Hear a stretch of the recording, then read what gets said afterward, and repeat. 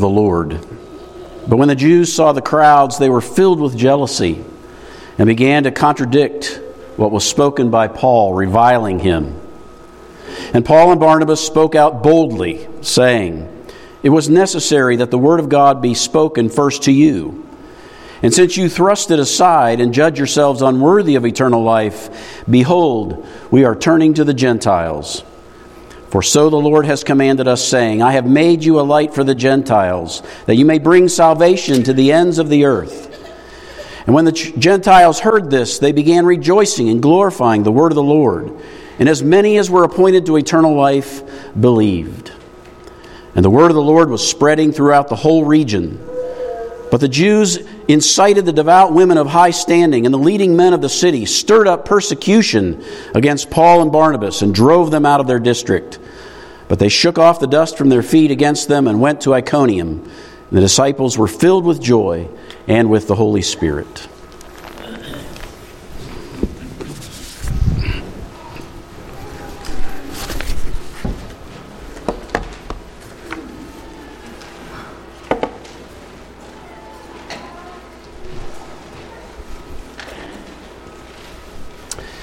When I was in the 7th grade, I had a girlfriend. Oh, a lot of heads went up on that one. I had a girlfriend named Donna. And we were boyfriend and girlfriend. You know how it is for a time. We were going steady for a time. I can't remember exactly how long, but my friends talked me into breaking up with her for some reason. I can't even remember the reason why. So I did. I still kind of liked her, though. In the 8th grade, she had another boyfriend, but I heard that she had broken up with him. So I thought, well, this might be an opportunity, to get back together with her. So I asked her to be my girlfriend again. And her answer was, no. Sorry. And, that rejection was kind of painful for a 13-year-old. And maybe some of you can relate to that story. I mean, you've probably experienced rejection at least once in your life, probably more than that. And it's painful. Whether it's a relationship with someone, a job that you were not chosen to fill, or being cut from the team, or whatever it was. Anytime you experience rejection, your self-esteem kind of takes a hit. Over the past several weeks, we've been identifying some of the barriers that the early church faced in the book of Acts as they began spreading the word about Jesus after his resurrection. We looked at the various ways Satan attempted to thwart the spreading of the word. Satan used the religious leaders to try to bully or intimidate the apostles into silence. And when that didn't work, Satan tried to distract the church by creating problems from within the body when the Greek widows complained about not being treated fairly.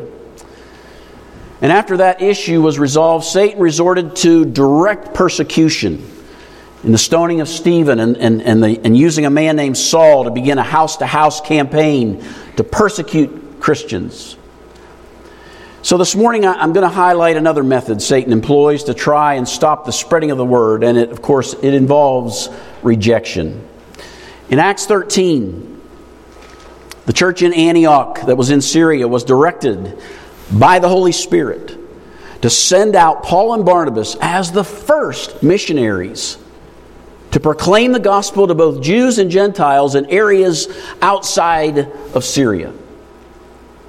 And they sailed first to the island of Cyprus, not far from Syria and Mediterranean Sea, to a city called Salamis. And they went on from there to Pamphylia in Asia Minor, which is in today southern Turkey. And then to Antioch of Pisidia, which was just north of Pamphylia.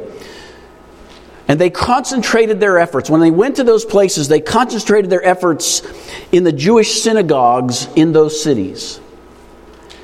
The rulers of the synagogue in Antioch of Pisidia invited Paul and Barnabas to speak. And so Paul, of course, stood up and he began to preach. And he gave them a quick history of Israel from the Exodus to the time of David in Acts 13, verses 16 through 22. And he then made the point that God brought to them Jesus as a Savior who was a descendant of David, just as he'd promised. And Paul then explained how the rulers in Jerusalem failed to recognize Jesus as the Messiah, primarily because they didn't understand the prophets who had prophesied about Jesus, which is why they asked Pilate to execute him. And after Jesus was executed, God raised him from the dead. Paul's audience here was primarily Jewish, so he quoted Old Testament passages that referred to Jesus. He quoted Psalm 2:7 that reads, "You are my son, today I have begotten you." He quoted Psalm 16:10 where David said, "You will not let your Holy One see corruption." He quoted Habakkuk 1:5, "Look, you scoffers, wonder and be astounded.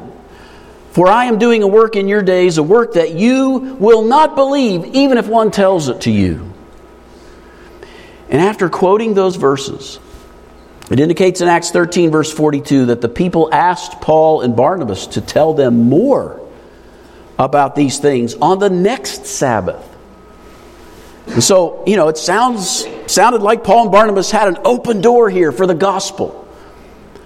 In fact, it indicates in Acts 13, verse 43, that after Paul and Barnabas left the synagogue, the people were following them around from place to place, wanting to hear more.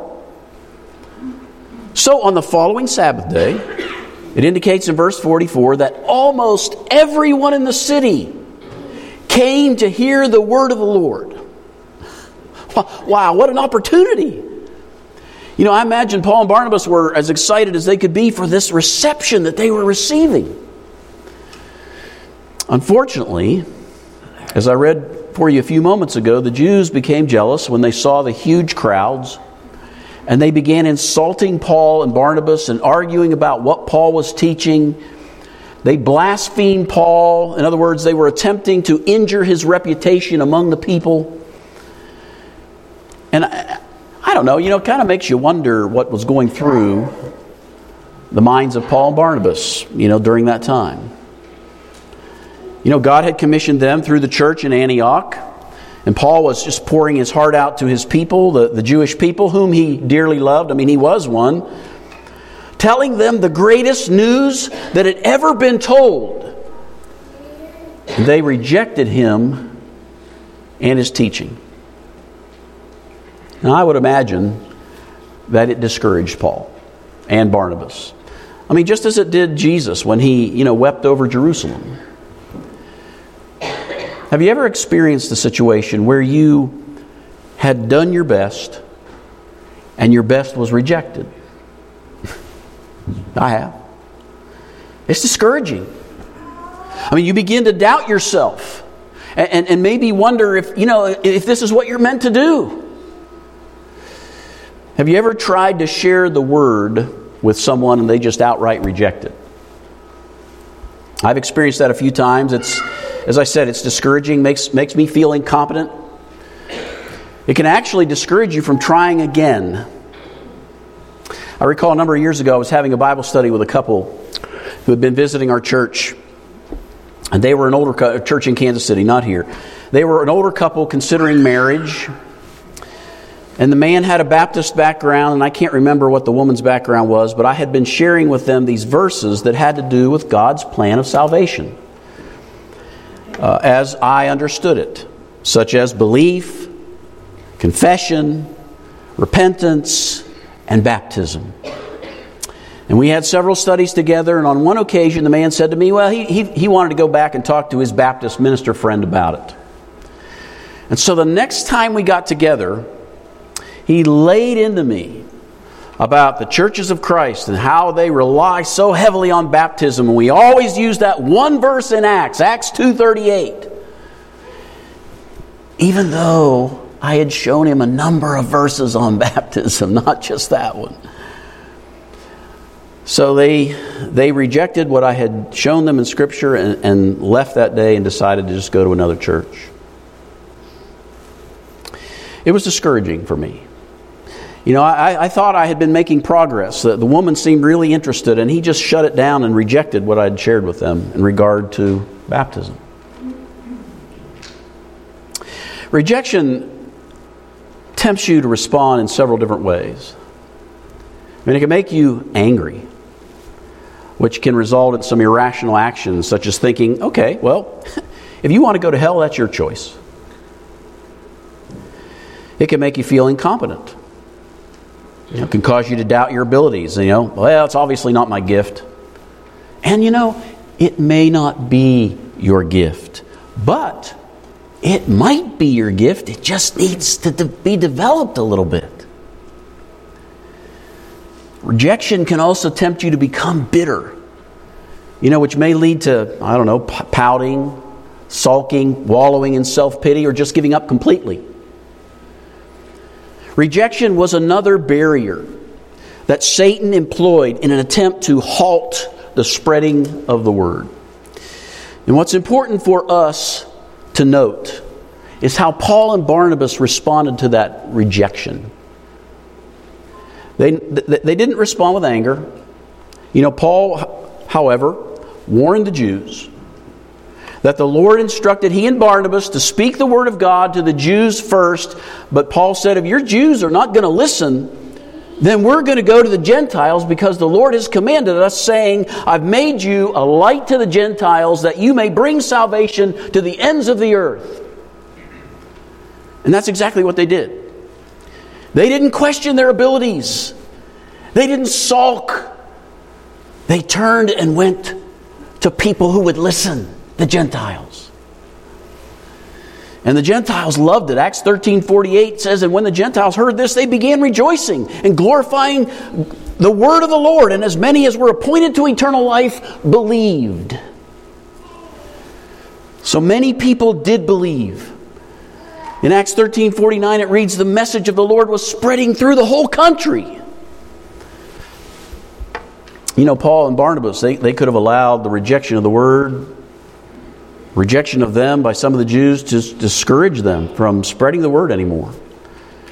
And what a tragedy that would have been. Because there were so many who did accept the word. So in a sense, they rejected rejection and kept preaching the word to those who were willing to listen to it, those who wanted to hear it.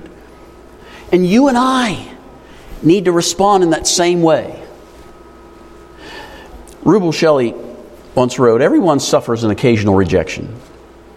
Some people internalize the rejections they encounter to such a degree that they become paralyzed by life. They abandon their dreams and they settle for less than God intended for their lives. They give up and resign themselves to mediocrity.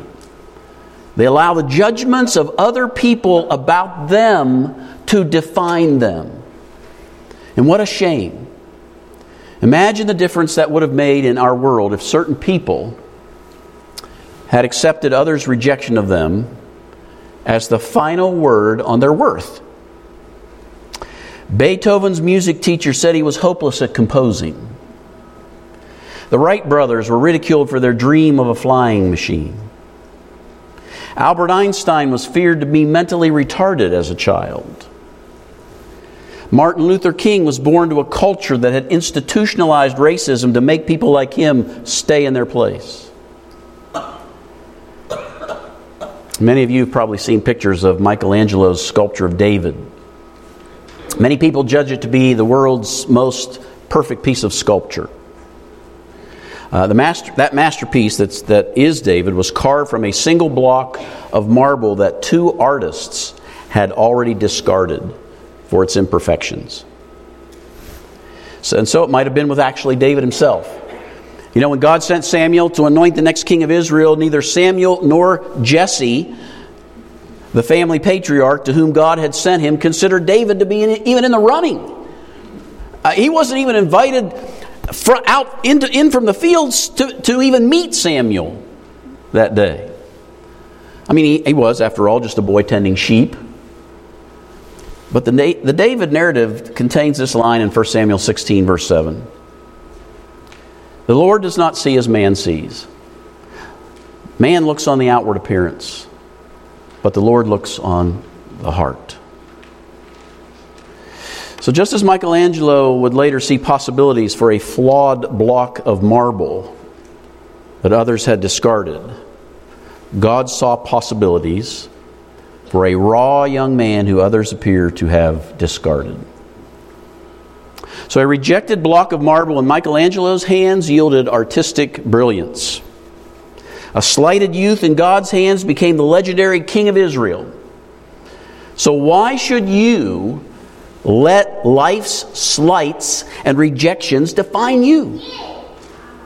In the hands of the Master, you still have infinite possibilities before you to prove all your critics wrong. I probably told you before, I had in my architecture design class, I had a critic who came up and told me as I was working on a project, you might want to think of another major. That made me mad. I was determined to prove him wrong. Donna rejected me in the 8th grade, but I just want you to know I had other girlfriends after that. Paul and Barnabas refused to let the critics get the best of them. Instead, they turned to the Gentiles. And what Paul and Barnabas understood, and this is important, was that the Jews weren't rejecting them.